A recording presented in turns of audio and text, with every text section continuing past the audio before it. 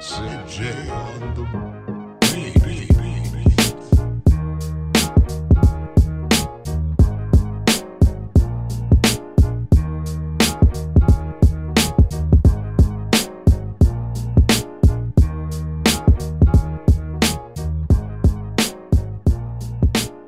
MSU Denver Online puts a dynamic education at your fingertips without forcing you to decide between earning a degree and living your life.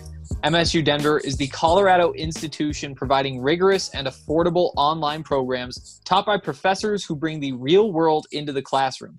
MSU Denver graduates use their relevant degrees to land coveted jobs. Some of our very own staff members at DNVR are taking MSU Denver online classes this summer.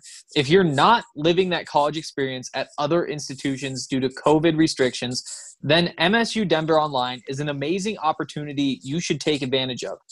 Like I said, we have two of our very own at DNVR taking online courses right now, Ali Monroy and Harrison Wind, and you can reach out to them with any preliminary questions you may have.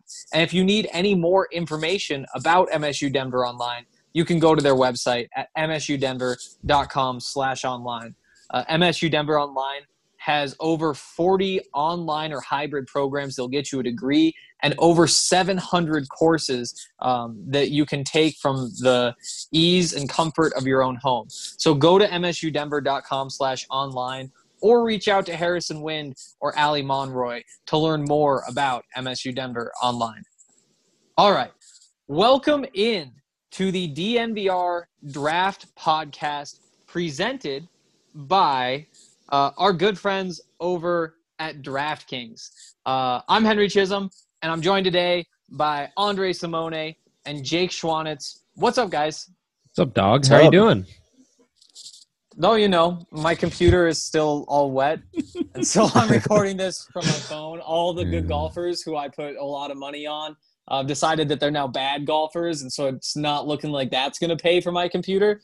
Then, you know, it's the Nuggets play tonight, and the Western Conference Finals, though, and so that's where my mind's at, and we're going to ignore all the bad things. What a shame. What a shame. Poor Hank. Things just haven't gone your way, but I think we're going to turn it all around with some college football talk, some draft talk, maybe even some positivity about these young Broncos. I guess I should have known this, or maybe I knew it and then forgot it, but on the broadcast on Monday night, them talking about how the Broncos were the only team in NFL history to have drafted two top 50 tight end, wide receivers, a top 50 tight end and quarterback, all in a 2-year span or 3-year span. I guess it's 3 top 50 wide receivers. That's the crazy stat. So I thought that was interesting. Love seeing the growth from Noah Fant.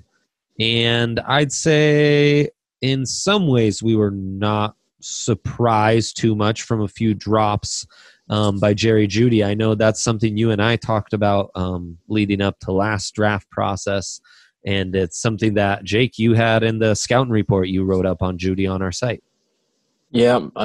Unfortunately, if there is one major negative that Jeudy had coming out, it was the drops, specifically over the middle, and some concentration drops, which we saw, especially the second one.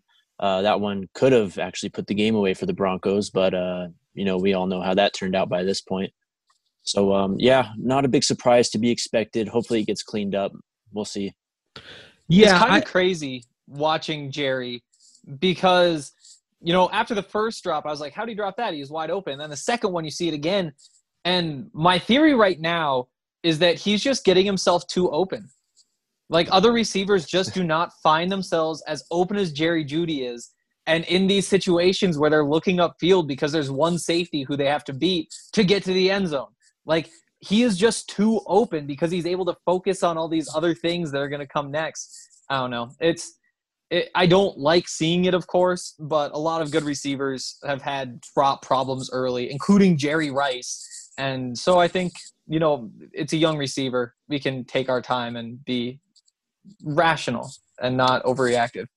Yeah, he definitely was getting open better than, I mean, as advertised, getting open at the top of his routes and all that. in the scouting report, what concerned me more was that you would see drops over the middle in traffic. And that's more just a lack of like Sutton, AJ Brown like traits. You know, that's what you get with those big oversized receivers, is they're crazy good in contested grab situations. He didn't have that, and it's why I rank CeeDee Lamb just slightly ahead of him. But those on Monday night really were just kind of concentration drops, and I think some being in the spotlight and maybe just already envisioning his next move, which we saw when he did catch the ball, his yak ability and those fluid hips that make him so dynamic as a unbelievable. Incredible. Yeah. The one play where it was like a comeback route, like or more like a hitch. He gets upfield and then is sprinting full speed and just comes to a complete stop. Just out of nowhere, like on one step, he totally stops, turns around, and catches the ball. It's incredible to watch. Like he almost stumbled because he stopped so hard, but he just gets crazy separation whenever he wants. Yeah, I think one of the things I learned about watching Jeudy, especially when Christian Fulton was lined up across from him, I think we found out why Christian Fulton only covered Ruggs when Alabama and LSU played last year, because he could not hang with Jeudy. And it was apparent off the line. It was apparent downfield. So that was just something that I picked up on. Yeah, that was a fun some rookie-on-rookie crime there. Yeah, so there's our Broncos talk to kind of lead into things. That was kind of it for rookies, wasn't it? Well, the secondary was asked to do a lot. That's right. Yeah. OJ Mudia was outstanding, slowed down as the game went on, and, AJ Bouye was put out the game, but still his instincts and ball skills were on full display there, I thought. Yeah. No. And he really, really looks the part. Mm-hmm. Like he checks all the raw skill boxes. He stepped on an NFL field and looked like he belonged from the first snap, which is something to be said. And Essang Bassey, I thought, held his own. He did a nice job and held his own there in the slot.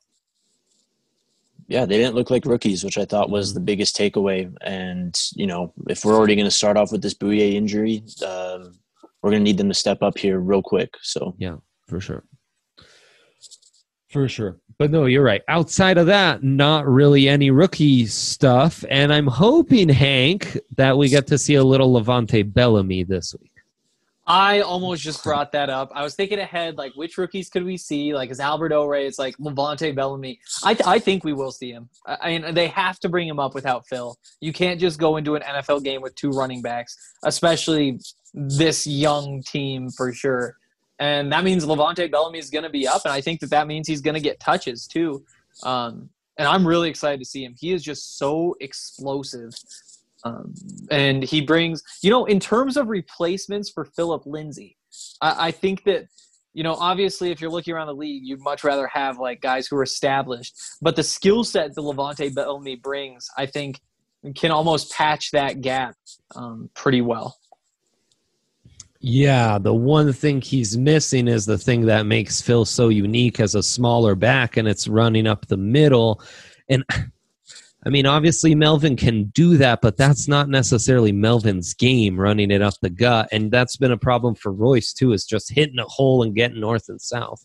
So now you do wonder if they're limited to just more outside runners. It'll be really interesting to see what they do against Pittsburgh.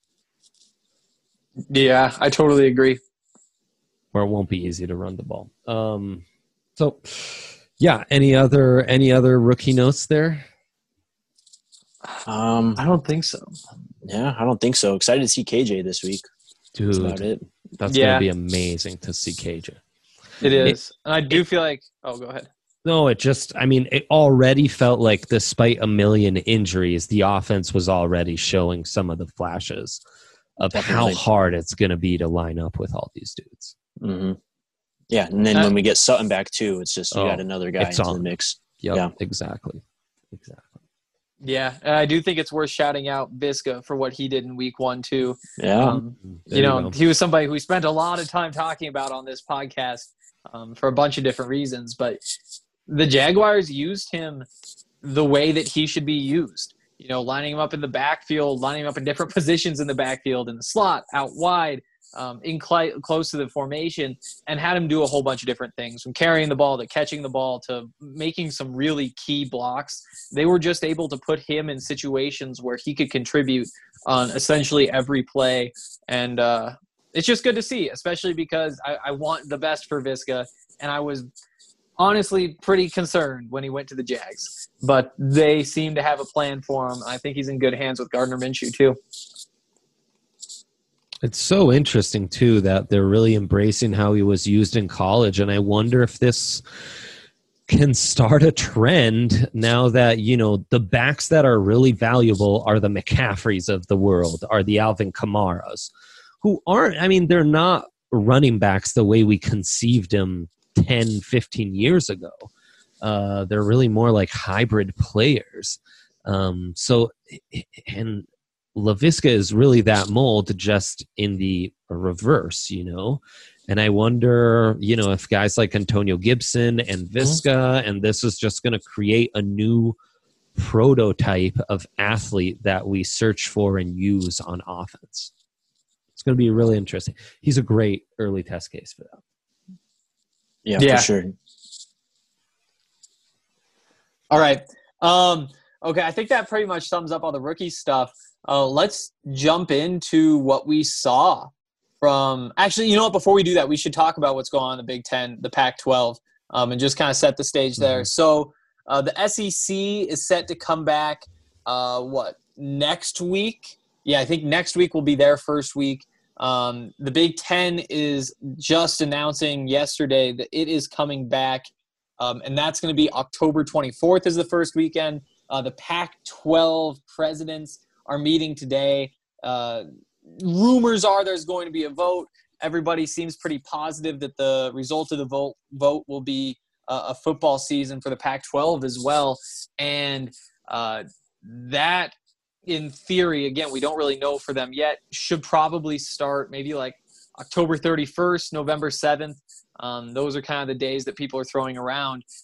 But that's where we're at. So it does sound like we're going to get quite a bit of college football, even though a significant portion of it's at least a month out. Crazy. It is crazy. And one of the craziest parts is that so many of the student athletes who play on those teams in those conferences decided to opt out and start prepping for the draft, start hiring an agent, because it just kind of makes sense when you're in their shoes. If they're going to spend the next however many months getting ready for the draft, you want to get an agent in your ear telling you who to meet up with and that kind of stuff, but also start maybe spinning some stories, because it's tough to get drafted when your team doesn't play. Some of those guys now trying to opt back in. The NCAA has a rule that if you hire an agent, then you can't go back. There's a chance that gets changed. It's kind of just chaos right now. It's complete chaos, and the Big Ten is a great example of this. Shaun Wade has just returned to Ohio State. He's a top 15 prospect for me. As far as Broncos targets, defensively at least, he's probably at the tippy top of the list because he's a perfect Fangio hybrid. He can play nickel. He can play close to the line. He's solid in coverage. And, he's a stud from Ohio State, which has become like DBU as of late. So he's returned after just 3 days ago announcing that he was opting out of the season. I think, though, the timing for him has worked out better because now Rashad Bateman is dealing with a little more stuff, the wide receiver from Minnesota who opted out, 2 weeks ago. Now he's talking about coming back, but I think they're having a little more issues. And you're right, Henry. Now what's going to happen with the Pac-12?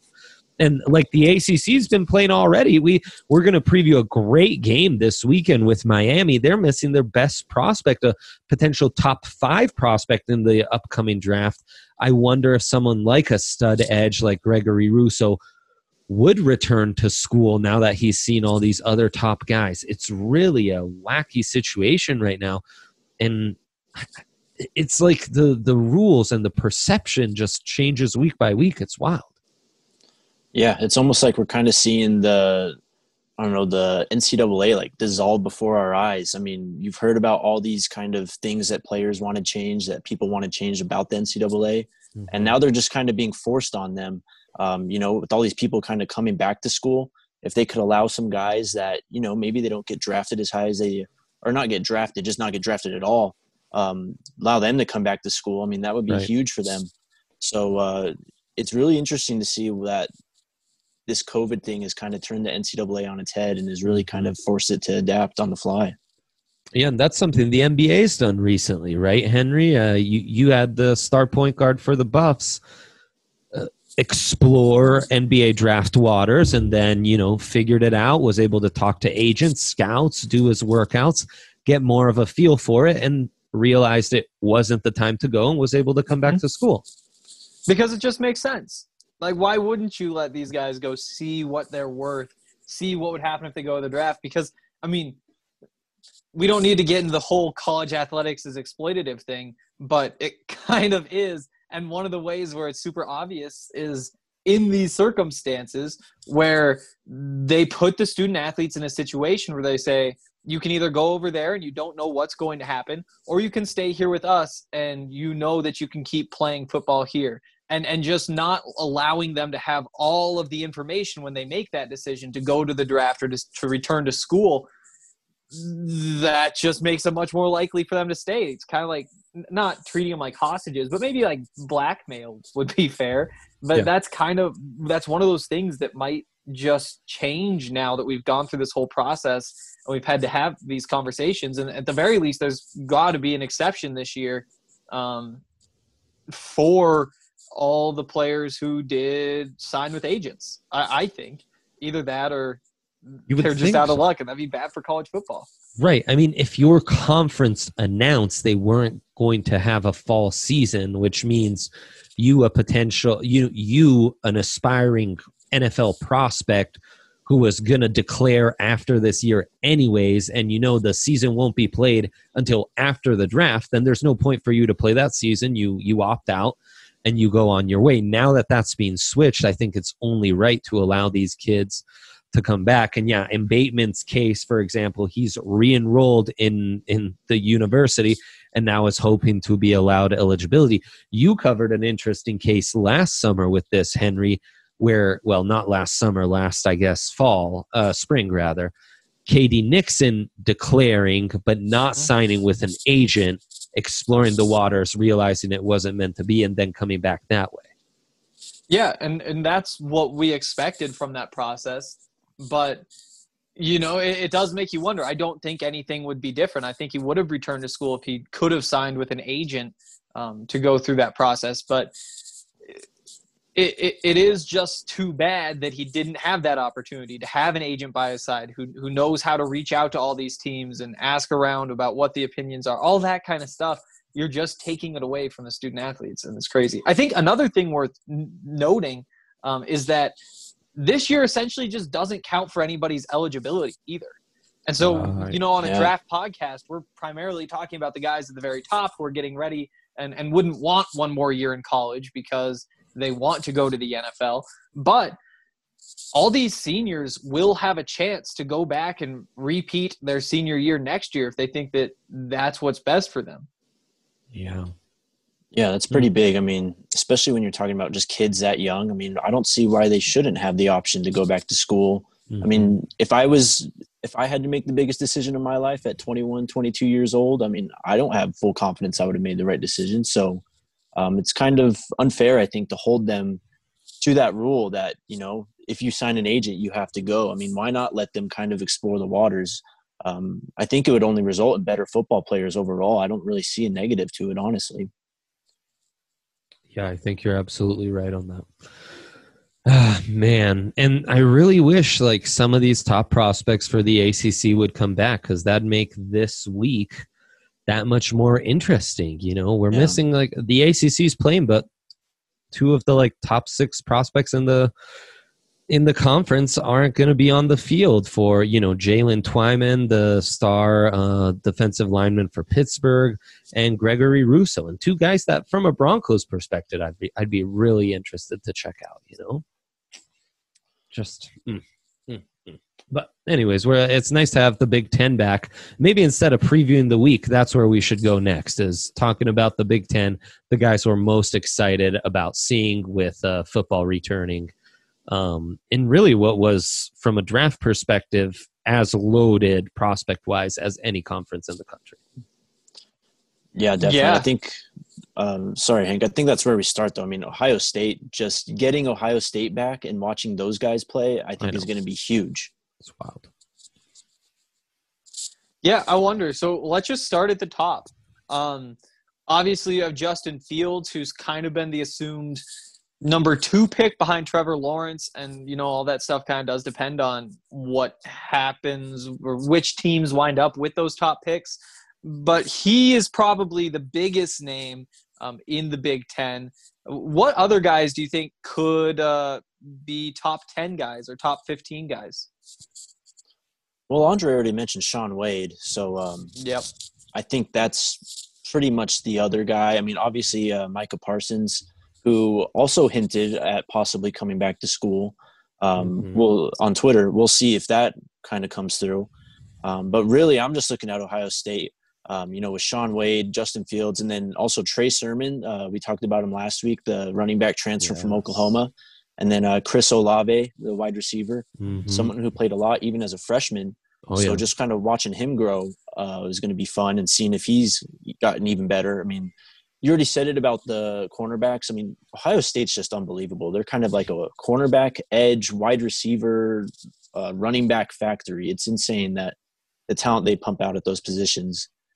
Someone though that I don't think he's a first rounder, but I'm very interested to see how he does this year is Tanner Morgan, quarterback out of Minnesota. Especially if Bateman's able to come back, just because Morgan is someone over the past couple of years that really kind of impressed me. You know, I don't think he's a first round prospect necessarily, but he's an NFL quarterback, I believe. And, you know, he had Tyler Johnson and obviously Rashad Bateman there. He's had talent, but I just think he's been a pretty solid football player for them. And one of the reasons why Minnesota's back on the rise. Yeah. One of the big reasons why, in fact, he's been just huge for them. And, you know, even Sean Clifford, the quarterback for Penn State, who's got, I mean, in that Franklin offense, he's done some big things for him. And I thought kind of came along in his first year as a starter, taking over for Trace McSorley about midway through the season. So those are really the 3 prime candidates at quarterback in the conference. And then, you know, you have so much talent at wide receiver, but I'm getting off track. If they're top 10 talent wise, we started with Ohio State. There's one obvious guy we didn't talk about, and that's Pat Freiermuth, the Penn State tight end. I think had he declared last year, he's easily the top tight end taken in the draft. I think he's a first round talent. His receiving ability really has me intrigued. I'm a very harsh grader when it comes to blocking with tight ends. I think guys always get passes, and then you see them in the NFL. When you give them passes, they really get exploited if they're not truly great blockers. But he's got some upside. I think he's got the potential to be an inline guy as well, and he's got all the skills. Ohio State is definitely the headliner from a draft perspective, and Michigan actually probably has more prospects than Penn State does. But Penn State's the other big, like, natty contender in the Big Ten that I'm really happy we're getting back. And Freiermuth is a huge part of that. He is. That running game there is so exciting. And then just the combination of having those be your star guys, like a big tight end and a big linebacker in Micah Parsons, that's just, I don't know. Thinking about the Big Ten coming back just gets me kind of like excited about that exact kind of football. I really do think that Penn State has a chance to do something this year. Heck yeah, brother. And I think, did you mention Wyatt Davis when we were talking Ohio State, Jake? We did not. I know he's the tackle, right? He's the guard. Yeah, he's the guard. They have a tackle too, though, don't they? Yes, they do. Yeah, they're insane. Unbelievable. They're loaded, dude. This is probably just on paper the most talented Ohio State team of the last 4 or 5 years, which is frankly absurd to say. So I mean, yeah, and a guy I really like from a Broncos perspective, and will have my eye on closely, is Jalen Mayfield.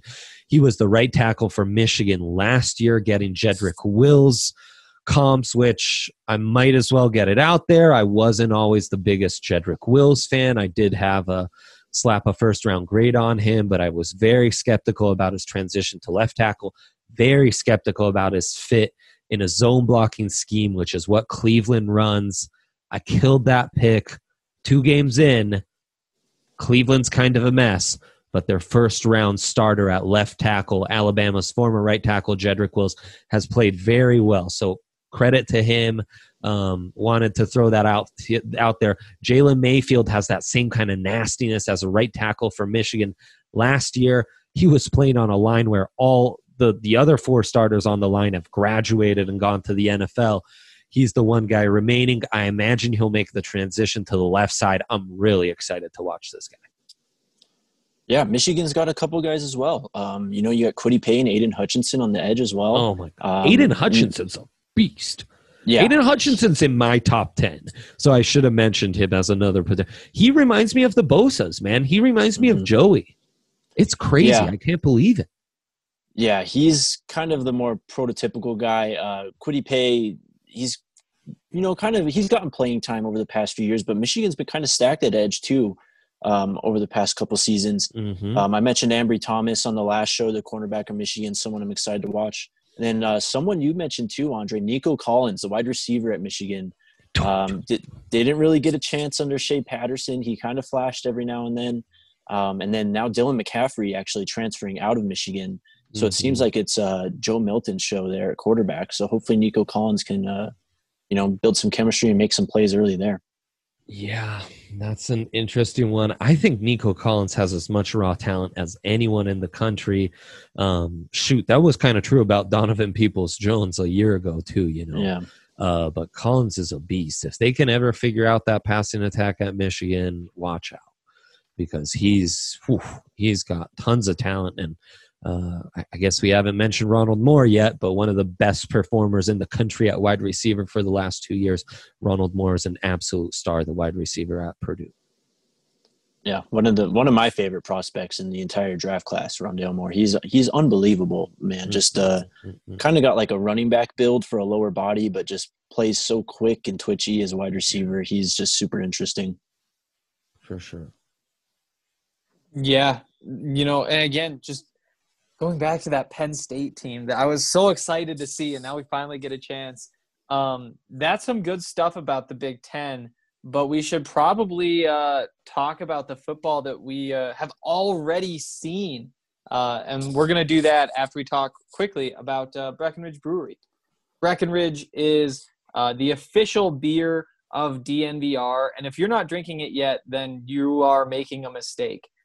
It is the best beer out there. And again, it's Colorado made. They're Colorado sports fans there. And remember, supporting our partners is supporting us. They have so many beers worth trying. They just released the Broncos Country Hoppy Pale Ale, which is a great beer I've heard. I still haven't had a chance to try it myself. They also have the Nitro Pumpkin Spice Latte and the Avalanche and the Strawberry Sky.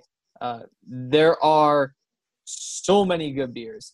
And you can try any of them if you go to the Breckenridge Beer Locator on the Breckenridge Brewery website. It'll tell you where you can pick up whatever beer it is you want to try. Most of the grocery stores and liquor stores and gas stations around here are going to have Breckenridge beers. But if you want to make sure you're getting the one that you want to try, or if you're out of state and maybe you can't find Breckenridge beers just everywhere, then get on that Breckenridge Beer Locator. All right. Let's jump into last week's games. There were some fun ones. This was the first weekend to me where it really did feel like college football was back. Yes. Sitting definitely down, looking through all those games, and then just like flipping channels. And it's just so nice to have football. It's just so nice to have football back. Flipping channels on a Saturday from one game to another is absolute so best. Nice. It's what life is all about, frankly. I shouldn't say that, but it's true. Yeah, no, that was a nice week. It kind of felt it was like our new week 0, you know. Yeah. We're slowly but surely getting there. And this feels like maybe our real week 1 where we have our first ranked matchup, which I guess I keep teasing because I'm so excited about that. But why don't you start us off, Jake? Who stood out to you this week, man? Sure. Well, I'm going to talk about the Florida State guys. That game, Florida State, Georgia Tech, actually pretty interesting. I actually misspoke on the last pod saying Georgia Tech was a triple option team. I guess I haven't been paying attention over the past year because now they are a spread team. Things which was fun changed. Yeah, it was fun to watch, though. The quarterback was a young guy. I thought he was someone that kind of popped a bit. But on the prospect side in Florida State, Marvin Wilson, he really flashed at times. Blocked 2 field goals. I think he also contributed to the extra point miss, too. And then if you watch the last field goal that Georgia Tech was kicking, he was inches away from blocking that one, too. Great. So just unbelievable.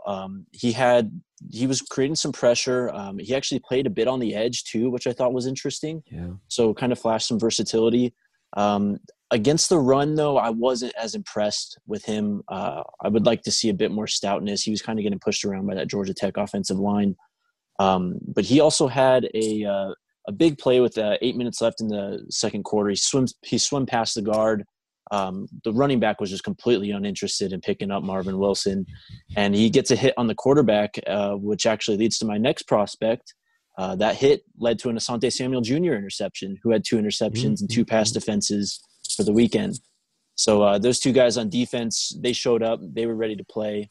My guy on offense, Tamarion Taylor, he really struggled, but I think that was more a product of James Blackman just not really being a good quarterback and the offensive line at Florida State not really being good either. He did go for 6 receptions, 52 yards, but not very much going on there on the offensive side for Florida State. Yeah. Low scoring game there. I think, wow. The game that I probably watched the most of, because you are spending so much time flipping around, was that Louisiana-Iowa State game, which was a lot of fun. Louisiana upset number 23 Iowa State 31-14. And I think the story here is Brock Purdy. Yeah. He struggled. He really struggled in that one. It was ugly, very ugly. Yes, which is too bad because he was one of the guys who I was really excited to watch. You brought up, there's always like quarterbacks who make this climb in their last year. Joe Burrow being a very obvious example. And I thought that Brock Purdy was going to be ready to get out there and beat down a team that he should beat. And that is not at all what happened. 16-35, 145 yards. That's about 4.1 yards per attempt. No touchdowns, an interception. It was just an ugly day. Yeah, I think that's the most important thing that you mentioned, Hank. I mean, they're playing Louisiana. If Purdy's going to be taken as a serious prospect, he's got to go out there and he's got to basically beat them down, which they did the exact opposite of. So pretty concerning. Yep. Dre, what'd you see? Yeah, no, I mean, Brock Purdy, very disappointing. Crazy that Iowa State would get upset like that. I saw 2 linebackers that I really liked. I finally got in on our last episode to preview the Notre Dame game, and I could have done better. I could have mentioned Jeremiah Owusu-Koramoah, who was an absolute monster against Duke, went off for 9 tackles, had a sack, forced a fumble. He was just everywhere. This guy's listed as 6'1", 215. Wow. So the modern hybrid mobile linebacker, but he's everywhere. And when those smaller guys are everywhere and they're making those plays on the ball around the line of scrimmage, they're getting forced fumbles, they're getting sacks.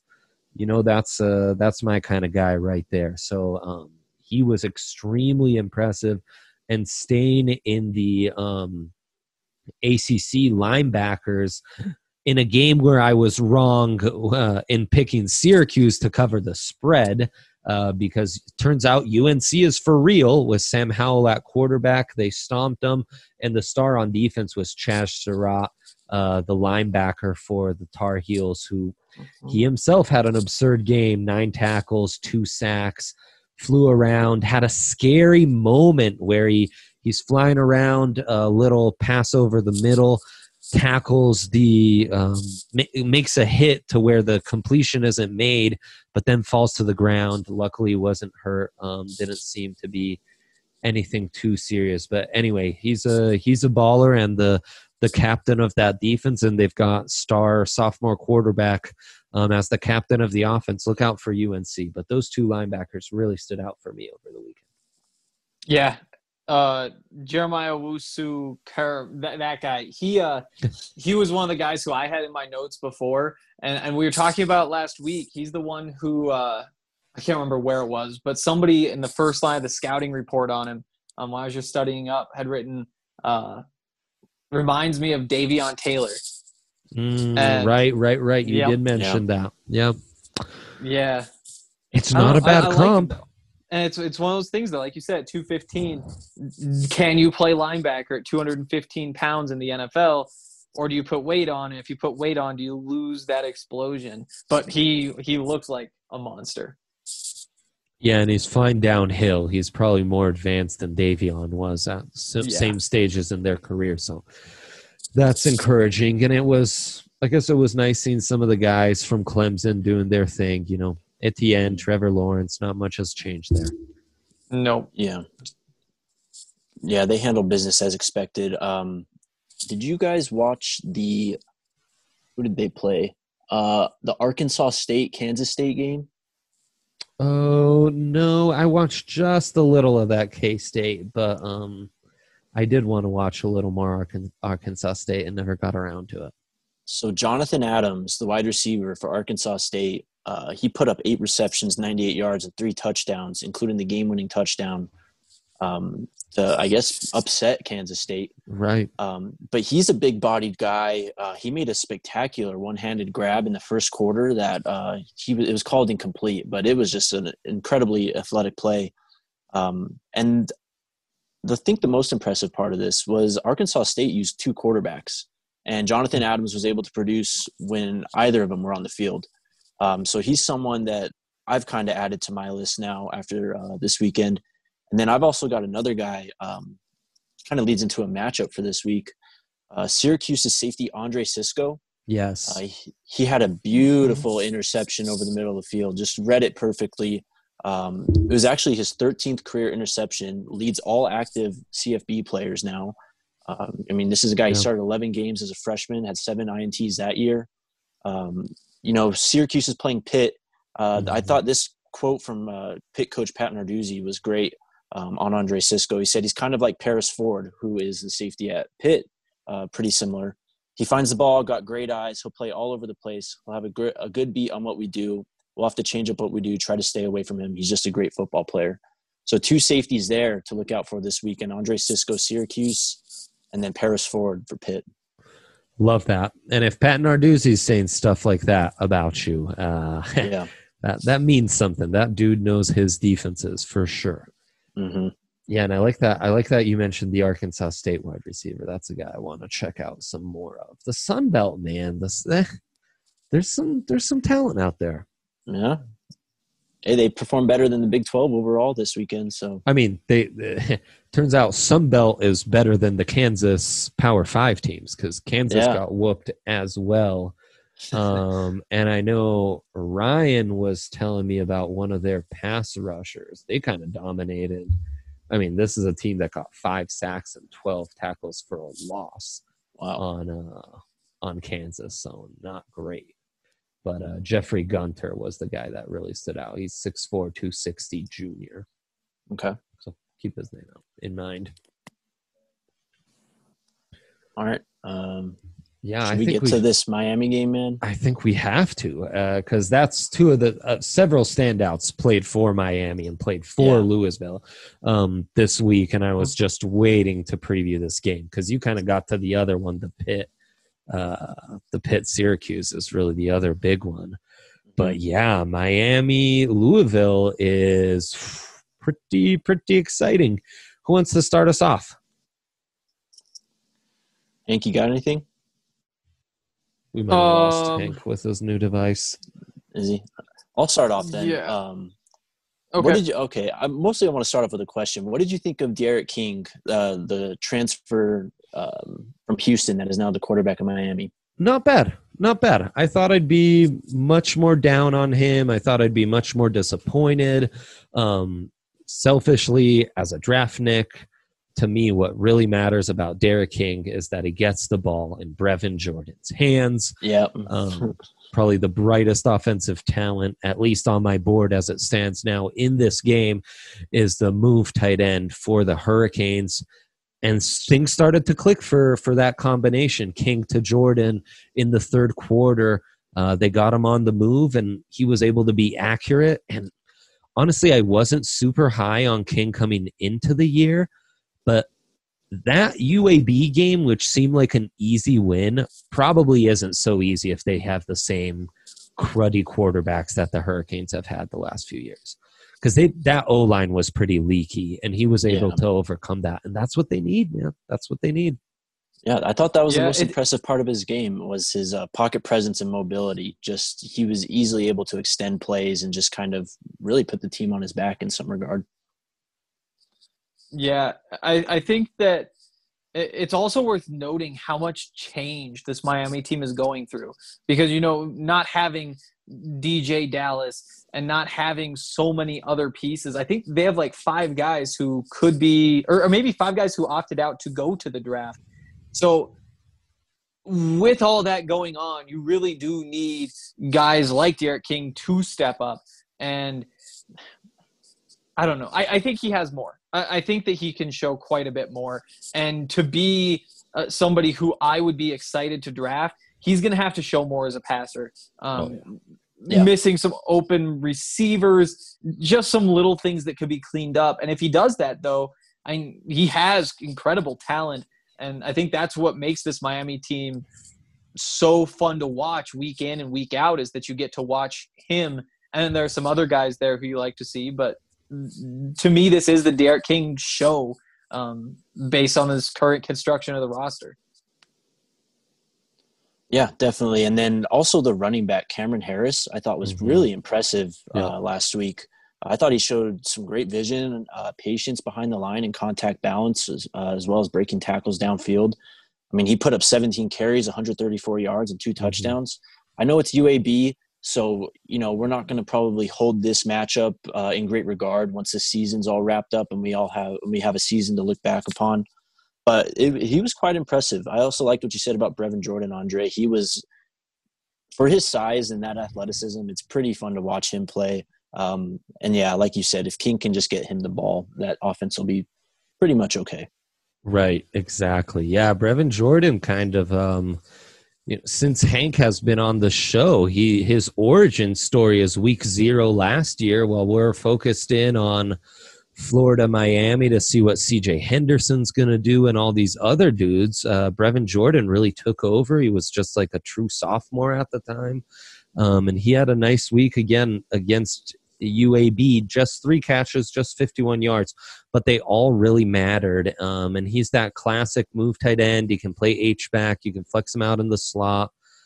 Probably a little more blocking potential than like an Evan Ingram, which is funny. Those issues are starting to pop up with the umpteenth coordinator he's dealing with. But Jordan is kind of the forgotten man in this stellar tight end class with Pat Freemouth and then the Florida tight end, Kylie Pitts. But do not sleep on Brevin Jordan. This guy's really something else. And I mean, as we know, Miami tight ends. It's a storied history right there. Yep. But what's got me more excited is the other side of the ball for Louisville. Yep. Me too. Let's get to it. I mean, where do you even start with? Because coming into the year, it's all about Tutu Atwell, the 5'9", 160-pound speedster wide receiver, who I'm really excited to watch against Miami. Everyone loves this Javion Hawkins, the running back for Louisville, who's just a sophomore, but he's a really interesting guy. Got some real wheels on him. But man, they're doing it again with Malik Cunningham, their junior quarterback. The Lamar Jackson comps will be there. They're both quick, twitchy, skinny-legged black quarterbacks who play for Louisville. So you see some similarities there. Obviously, the Lamar Jackson comparison, I mean, any Louisville quarterback from now until the rest of the time, that's the standard you're held out. It's super unfair. Sorry, deal with it. I've been on record multiple times saying Lamar Jackson is the most dynamic runner ball in his hands that I've ever studied on tape, which is insane to say about a quarterback, but it just goes to show you what an outlier Lamar Jackson is. Malik Cunningham isn't that because no one is that. But Cunningham moves really well. Pocket presence is real nice, and he was slinging it against Western Kentucky. This guy has a deep ball, and he just refines a few things. He could be one of those dark horse quarterbacks that really do wonders for their stock in this one season. Yeah, he had 2 receivers finish with 4 catches for 110 yards, one with a long of 63, one with a long of 70. And I think that's what makes it so fun is that even though maybe not the most efficient day passing for Malik Cunningham, it's his ability to throw the ball down the field and then still like run the ball up close. And that's almost like the supplement to the short passing game is his running ability to kind of like pull the defense in so many different directions by sending those guys down the sidelines. I am also really excited to watch him. It's obviously too early to get like too deep into the hype train, but he's an electric quarterback, and that's what college football I think is about. Yeah, 100%. I just want to add that the 70-yard touchdown to Des Fitzpatrick, I mean, there are some – Malik Cunningham can really improve as a passer. Just decision-making. The ball does fly out of his hand, though. It was pretty impressive to see that. But the 70-yard pass to Des Fitzpatrick, if they're playing a better football team with a better safety, that ball is 100% picked off. And he's really lucky that didn't happen. I mean, just so happened to be a 70-yard touchdown. But, it wasn't a clean day. But like you said, Andre, the Lamar Jackson comparisons are going to be natural just because he really kind of looks like him. He's a bit smaller. He's 6'1", 200 pounds, but he's a true dual-threat quarterback. Yeah. And he's someone that really is going to make an impact on this game this weekend. He's so twitched up. Like on top, the deep ball's what I like the most and the live arm, but he is so twitched up. Even though, he's only ran for like the last 2 years, he's running like 300 yards a season, nothing insane. But he really like his escapability, and he's got those live hips, which I'm starting to learn that having those kind of explosive hips don't just make you dynamic and missing tackles and juking and start and stopping speed. I think they also allow you to generate power through your hips with your arm and your throwing motion a lot faster. That explosiveness translates, that lower body explosiveness translates in being able to generate power with less like wind up, So that's what's got me intrigued. He's got to sharpen up the ball placement, but he's getting it out. He's leading wide receivers. Sometimes he's leading them too much and like right into an interception. But there's something to work with there. I'm kind of excited for him. He's as Hank was saying, too early. But we're going on record so that people know that in September 18th, we started to hype up Malik Cunningham. This podcast has done things like that before. Austin Jackson, got early hype like this. And then became a first rounder when no one else was. I did the same thing with Kyler years ago. These are lofty comps, but it's happened before on the show. So just throwing that out there. And yeah, I really want to see what Tutu Atwell can do.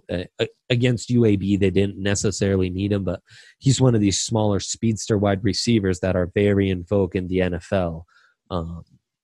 yeah, I want to check them out. I also thought their tight end was intriguing.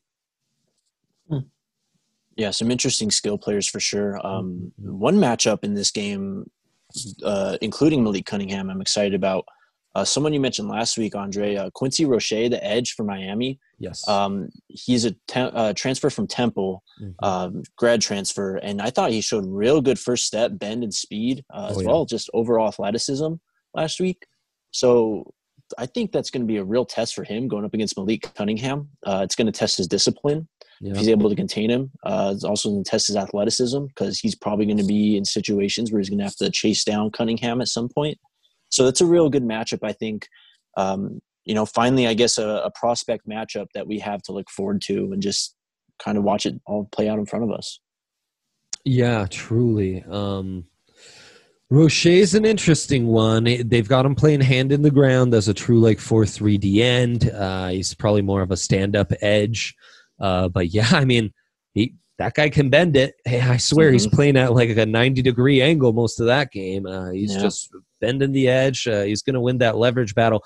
There was a touchdown down on the goal line where he just got bowled over by the UAB guy. So that's what worries you. But again, we're going to give him a little bit of a pass because he's playing somewhat out of position there.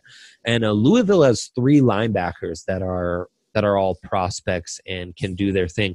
And that's going to be really interesting to see how they can match up, A, in coverage against Brevin Jordan, B, in stopping Derek King and those option runs, and then C, in stopping the running game from the running back you were mentioning. Cameron Harris. Yeah. So this is, you're right. This finally gets me really excited going into Saturday for some games right here. Yeah, it's going to be a lot of fun. It's going to be a lot of fun, especially with these two quarterbacks going back and forth. I don't know. Want to make some picks on this one? We made some picks last year, and that was fun. Yes, sure. Who wants to lead it off? Are we doing Miami Louisville? Mm-hmm. Yep. Louisville's slight favorite. What's the line? There are 2.5. The spread set at 2.5. Them Louisville by 2.5, and it is at Louisville. So, okay, yeah. That's probably where I'm going to head to is Louisville. I think they have the better quarterback. I do think Miami has the better team overall, more talented team. But I'm really looking to see if Malik Cunningham can step up to the plate and really just kind of carry his team pretty much like Lamar Jackson used to. I mean, we're talking about an NFL MVP and a Heisman Trophy winner. I'm not expecting him to just light it up, but I'm expecting him to kind of show why he was chosen as the guy to lead this football team this year. Yeah, absolutely. I think their O-line might sneakily be better as well, and I believe in their offensive talent more, so that's why I'm going with Louisville too. And we'll see. Miami and, Diaz's defense and everything they're trying to build over there with the Canes is really going to get tested. Yeah, and I'm going to go with Louisville too. It's a tough call, but when I look at these two offenses, Louisville's is just so dynamic and so tough to stop. Whereas, like I was saying, I want to see Derek King throw the ball better. Then that's going to be the reason that I don't pick him in this game. But if he goes out there and tears it up throwing the ball, I think they have a really good chance of winning. And at that point, my picks for next week will probably be very different. But I just need to see a little bit more out of him before I can take them over Louisville. Okay. What other games should we get into here? Let's see. I'm trying to get back to this page. Yeah, there's the one that Jake mentioned already, Pitt, Syracuse, where we're watching those two safeties, Andre Cisco against Pat Ford, was it? And Paris Ford. And, man, I don't know what's happening to the Qs, but they are once again minus 21.5 point underdogs. Who'd they play last week? Oh, yeah, UNC covered the spread against them last week, which was disappointing for me. I think Pittsburgh doesn't dominate them like the way UNC did. As I said, I think UNC has more talent than I gave them credit for. But still, I think Pittsburgh wins this pretty comfortably, if not by 21.5. Yeah, but I mean, it is worth noting. Last week, Syracuse at halftime against UNC, number 18 UNC. It was a 7-3 game. North Carolina didn't get up by double digits until 2 minutes left in the third quarter, and so I think that like things spiraled once Syracuse lost that game, but they really didn't look quite that bad for the duration. Yeah. The thing with Syracuse, though, is Tommy DeVito, their quarterback, he was their most highly touted recruit in a long time to come through there, and he had a very bad day. He was 13 of 31, 112 yards, 41.9% completion percentage. That is just abysmal. If he plays like that again, it's probably not going to be close. I think Pitt is – Pitt's one of those just like frisky teams, you know what I mean? They're always going to be – kind of playing up or down to their competition. I do expect this game to be a bit closer maybe than the UNC game was, but I don't see how, unless DeVito just has, a complete flip in his play and just plays out of his mind, I don't really see Syracuse winning this game. Yeah, I agree. I'm with you. Not a game I would pick, but Duke Boston College. Look out for Zion Johnson, He was a left guard. He's being moved to left tackle. Big 77 on the Boston College line, coached by Steve Adazio. Obviously, they've pumped out a lot of quality offensive linemen. So Johnson's definitely an intriguing prospect in the trenches to keep an eye on there. Love it. Right. Let's see. Well, I got a game if you guys want me to throw it out. Yeah, lay it on us. Okay. I think an interesting game at 1:30 is going to be UCF and Georgia Tech. UCF, they've kind of cemented themselves now as a perennial top 25 team, or at least someone that hangs around there. They're going to have talent. And then Georgia Tech, I'm telling you that the quarterback, I wish I had his name down. I think he's a younger guy, though. He's either a freshman or sophomore, but I thought he was impressive watching him last week. He made some plays on the move. And he really had some burst to his game and made some good decisions throwing the ball. Jeff Sims, freshman. Yeah, Jeff Sims. You could tell he was a younger player, though, throwing the ball. He wasn't always on target. He did make some mistakes. But I think this game could be sneaky good. I think that's a good call for the reason that you outlined. And it isn't just that Sims kind of like looked the part back there, but – in college football, again, I've come back to this a bit, like quarterbacks just kind of have to put the team on the back. And he was running the ball. He had over 60 running yards on top of throwing. Like, that's what you need, I think. And I think that will be a fun one to watch for sure. It will be nice to see UCF again because they have been one of those teams that's been consistently productive at this level and churning out talent, Yeah. Mm-hmm. I keep leaving this page whenever we talk about something. Now I gotta go back. What else do I like? How about the App State Marshall game? Maybe not super heavy on draft talent, but a couple of not storied FBS programs, that's for sure. But it should be a pretty tight game with App State coming in like ranked number 23. I think the spread is set at App State is a 4.5 point favorite. Yep. You guys have any thoughts there? I wish I did, but I am ashamed to say I do not. Yeah, App State's just been one of those programs where, they've been churning out quality coaches and especially on defense, been a really solid program. So I'm not keyed into any prospects necessarily. I'm surprised that Marshall isn't a bigger dog, though, with App State ranked and everything. I guess Marshall did just blow out Eastern Kentucky 59-0, but that's not saying much right there. So I would think just by eye that I would like App State there. And I'm sure they've got some prospects I need to start digging in on. What's interesting is UCF, it seems like for once, the prospects aren't so much at the skill positions.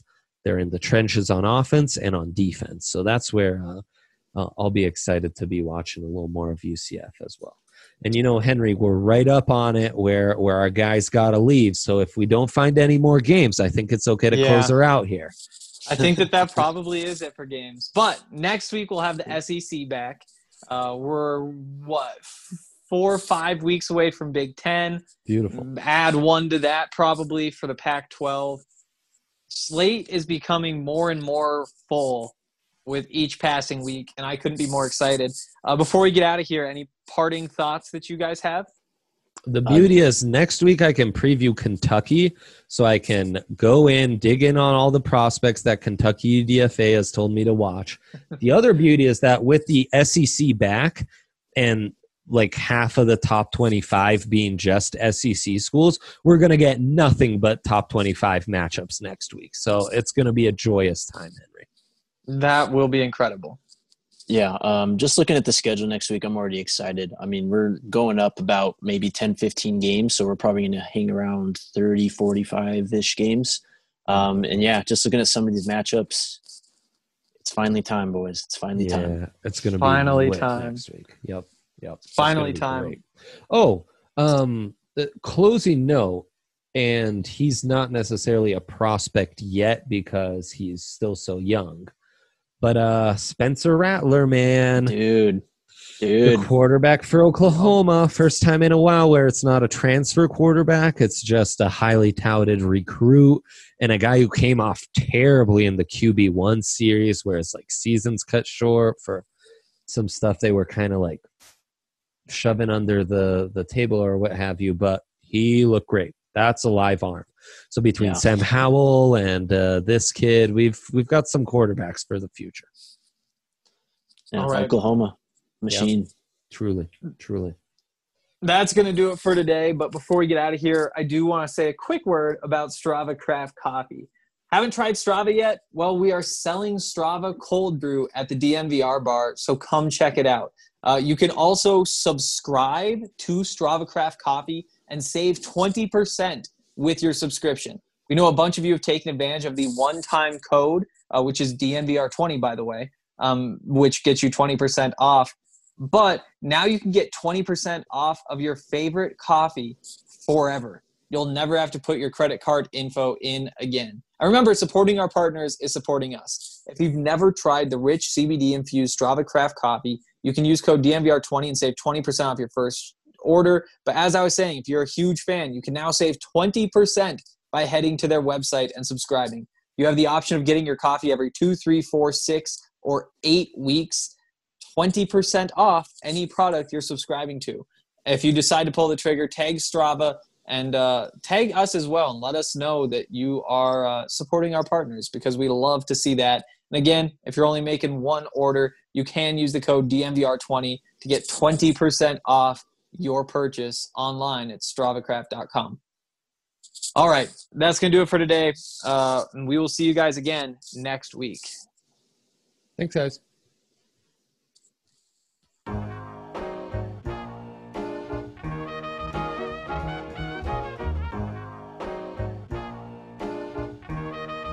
CJ on the